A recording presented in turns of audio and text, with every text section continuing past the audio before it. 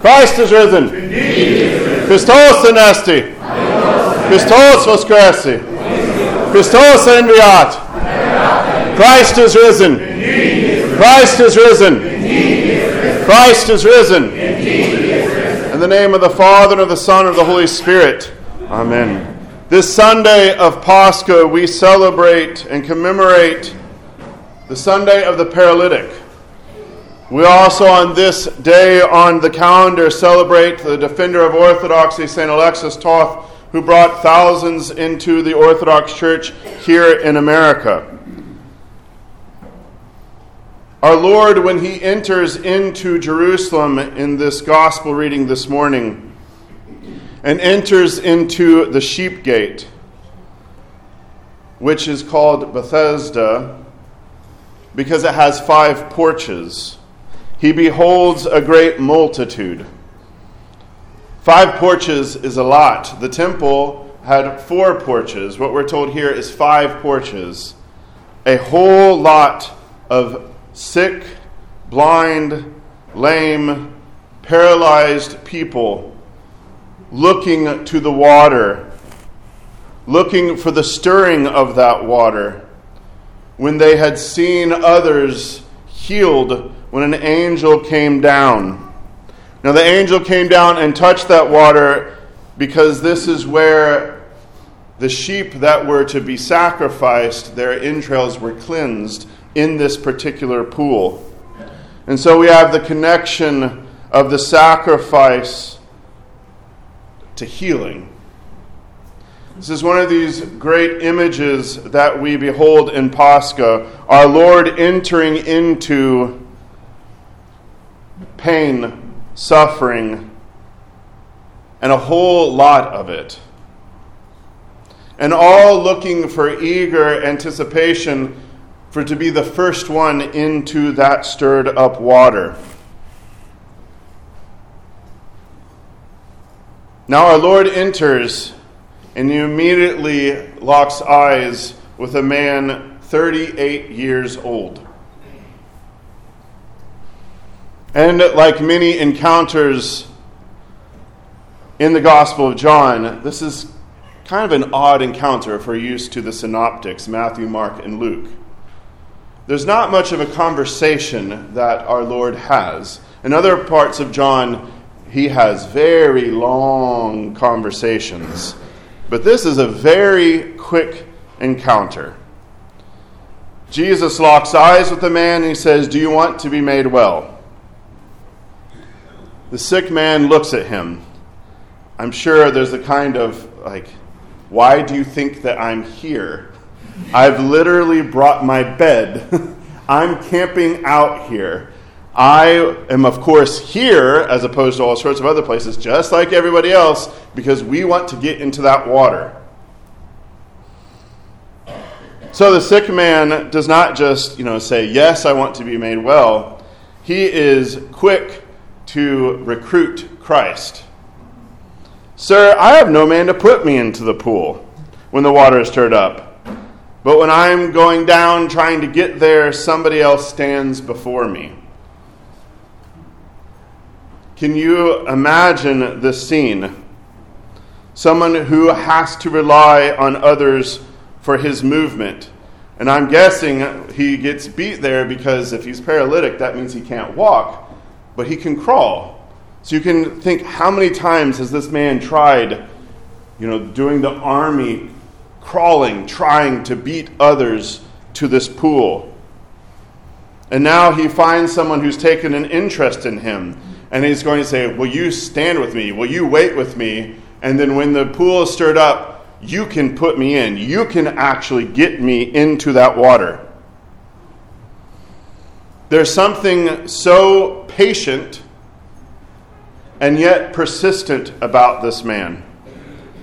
Patience because he's coming, he's got his bed, his mat is laid out, and he's going to wait it out. And he's done this many times before, but he has not given up.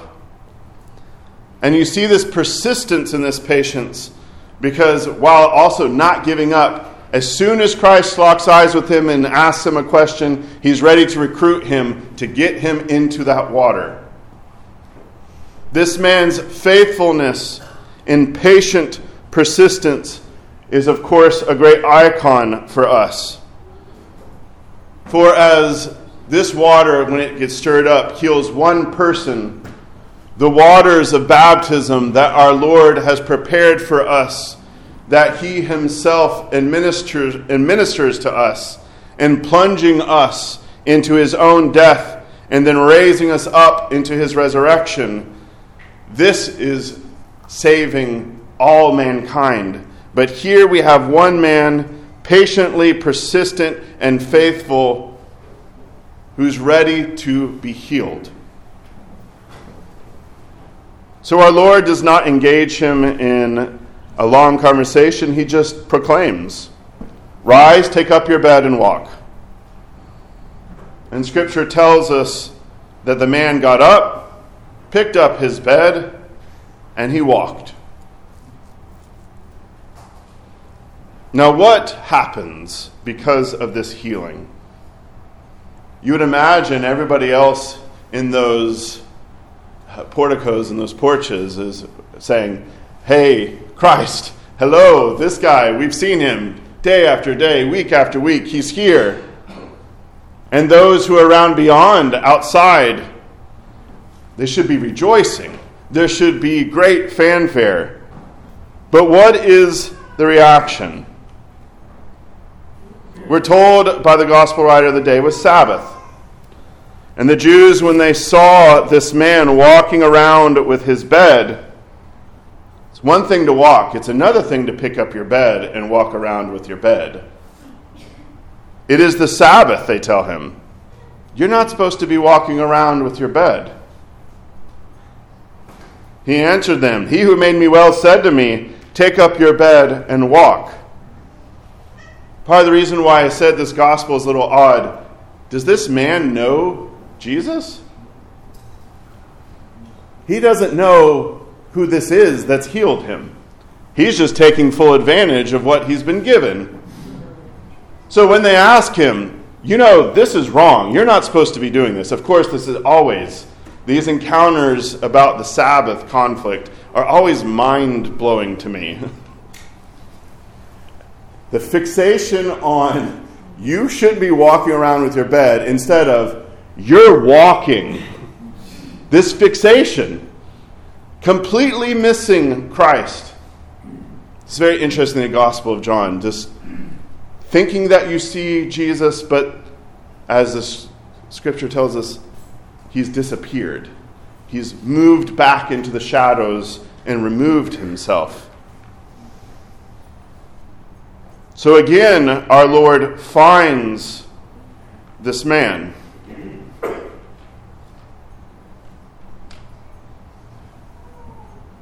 And what does our Lord tell him? Again, I think this is not in keeping with the Synoptic Gospels. We get a little different picture of Jesus here in John. "You have been made well. Sin no more, lest a worse thing come upon you." Now the man knows who has healed him. But he goes quickly and tells the Jews it was Jesus. Now the Scripture tells us, beyond what we had assigned for this morning for the gospel reading, that now the Jews are ready to kill him. They're ready to persecute him. They're in pursuit of him. Because he has broke the Sabbath. What is Jesus' answer to them? Jesus says to them, "My Father has been working until now, and I have been working." Now, the Jews understand very quickly what is going on.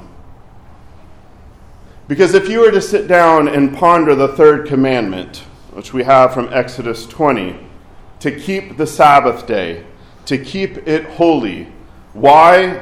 Because 6 days God created, and on the seventh he rested. So 6 days you shall labor and do all your work, but the seventh day is the Sabbath of the Lord your God. In it you shall do no work, you, neither anyone in your home, not even your cattle, nor a stranger who happens to be with you. Because God made the heavens and the earth, the sea and all that is in them in 6 days, and he rested on the seventh. And because of this, the Lord blessed the Sabbath day and hallowed it. So the question becomes, how does God rest? Does God take off work? Does he abdicate? Does he stop being God and just kind of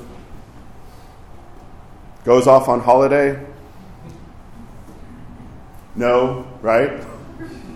The Jews have figured out God's way of resting is not the way that we typically rest, which is why we need to figure out, how does God rest? Moses did not give the name of rest to mere inactivity, but God's rest is a working with absolute ease, without toil, without suffering. Jesus, in saying, I'm working like the Father, is Jesus saying, I'm working like God.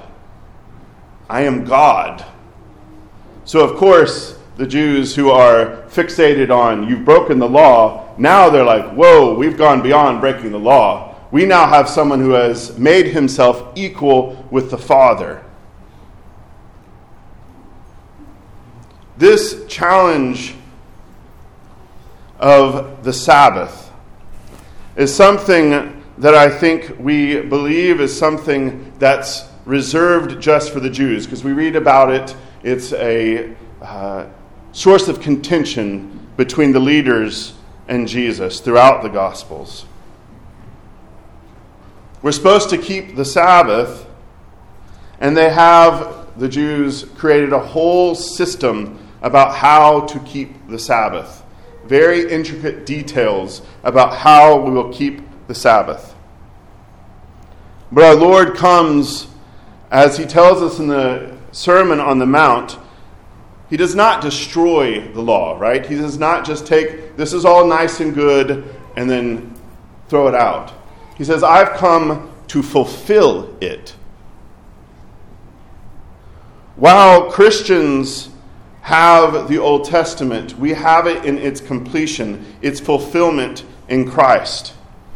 We get to see God active in Jesus Christ. We see God resting when we look at Jesus Christ.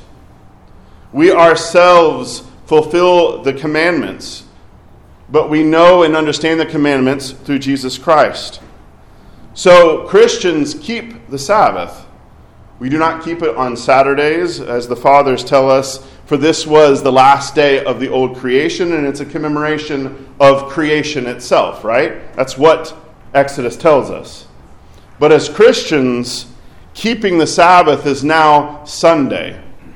It is the day of resurrection. It is the 8th day. That is the first and the last day. It is the day of eternity, where the light of God himself comes into creation.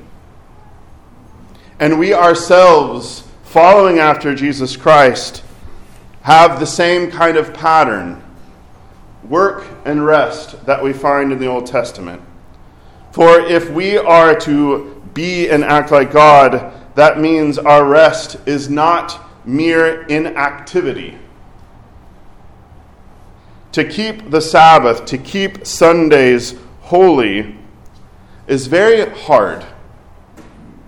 This isn't about whether or not we move a bed or a mat around, right? That we have very detailed, you can only go so many yards outside of your door and all of that. That's not what Christian keeping of the Sabbath is. It's hard not because of these kind of rules. It's hard because we live in a society that's obsessed with work, with efficiency, with all those life hacks. Some of them are quite nice, I must say, especially in cooking, right? But just look on the internet. What is put in front of us all the time? how to be more efficient, how to find little hacks to make life more enjoyable. But all the time, work, work, work, work, careers, what we're focused on, even for our children, that their lives, junior high, high school, are all focused on how are they going to get into school? What is the next school? How are we going to focus on all of this? How this is the most important thing, because if we don't focus in kindergarten, right, which kindergarten they go to, how are they ever going to get into Harvard? You might laugh here, maybe this is not, but this is North America. We are obsessed with figuring out how we're going to put our children or ourselves on the best track so that we can be successful. And then when we come to resting, what do we do to rest? We either just consume stuff, right? Or we just collapse and we're still passive. Netflix, Amazon Prime, doom scrolling, right? All of this stuff that we do, and we're resting. But we're not actually resting. Rest for us in this culture of kind of self-care is almost always mindless consumption. Leisure is what we're actually after.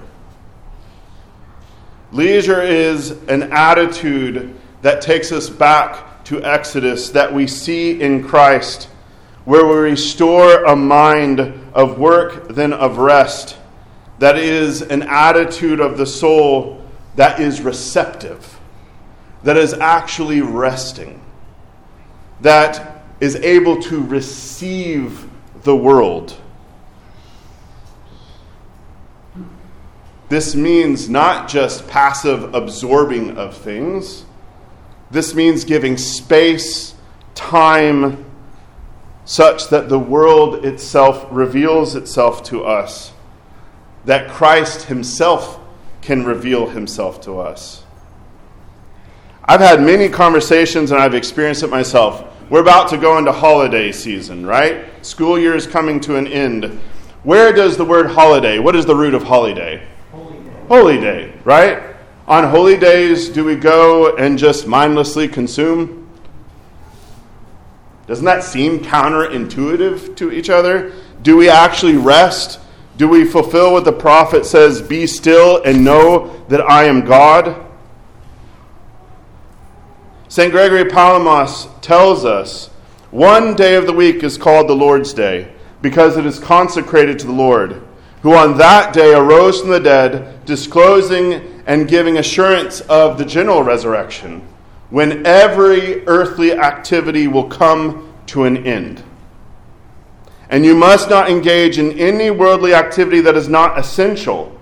And you must allow those who are under your authority and those who live with you to rest, so that together you may all glorify him who redeemed us through his death and who rose from the dead and resurrected our human nature with himself. And here's the practical things that St. Gregory tells us. You should bring to mind the age to come and meditate upon all the commandments and statutes of the Lord. You should examine yourself to see whether you have transgressed or overlooked any of them. And you should correct yourself in all ways. On this day, on the Lord's Day, and later he says, all feast days, not just the Lord's days, but Lord's days and the great feasts of the church, you should go to the temple of God and attend the services held there. And with sincere faith and a clean conscience, you should receive the holy body and blood of Christ. You should make a beginning of a more perfect life and renew and prepare yourself for the reception of the eternal blessings to come. In this way, you will sanctify the Sabbath, observing it by doing no evil deeds. There is these Sundays, these days dedicated to the Lord. That is the end goal of our entire week. This is the day of rest. That does not mean that we just sit somewhere and don't do anything or just lay in our beds and rest. But this is a day dedicated to things of celebration, of things that give life, of being able to be still and receive from without. St. Alexis Toth, who we commemorate this day, very specifically in his directions to those in his care, brings up, bring your children to church on Sundays. Spend the day in reading, prayer, and rest. He also says, be on time on Sunday mornings so that you can actually benefit from the service to be prepared to receive Holy Communion. Keeping the Sabbath, again, it's not about all these laws that I'm going to say you should never leave Knoxville on a Sunday or something like that. This is not the idea. It's not about some detailed laws or rules, but it is about learning patterns of true rest, not just mindless consumption, of true celebration, not just numbing of the self, of being able to have our work throughout the week to be able to step back, to rejoice in our children, in the things and gifts that God has given to us, to return creation itself back to God, to rejoice in it. This is why St. Alexis, he has a focus for our children, because we have inherited a culture that does not do this anymore. It used to be that on a Sunday, you ate at home. Why? Because places weren't open. There used to be that you couldn't go shopping on a Sunday because it's Sunday. If the culture that we want our children to have is one that is reflecting what the church teaches, it is in little ways finding how we can restore Sunday to a day of rest, of celebration. Because God is working, but it is not a kind of work that we tend to think of. It is the work that he does to make all things beautiful, to bring life. So that we should be like the paralytic who's there, he's got his bed, he's resting. He doesn't seek out the Lord. He's not working, he's not, seeing him panhandling or something like that. He's just there, ready and expectant. And the Lord finds him. Later on, after he's been healed and he's walking around, is it that the paralytic is searching for Jesus? Yes, but what does the text tell us? Jesus finds him. Let us be like the paralytic. Let us listen to the words of St. Alexis, St. Gregory. Let us find a way to rest in our Lord's resurrection, in the life-giving work that he has given to us. That life itself has great meaning, purpose, and is something made to celebrate in the glory of our Lord's resurrection. Christ is risen. Indeed he is risen.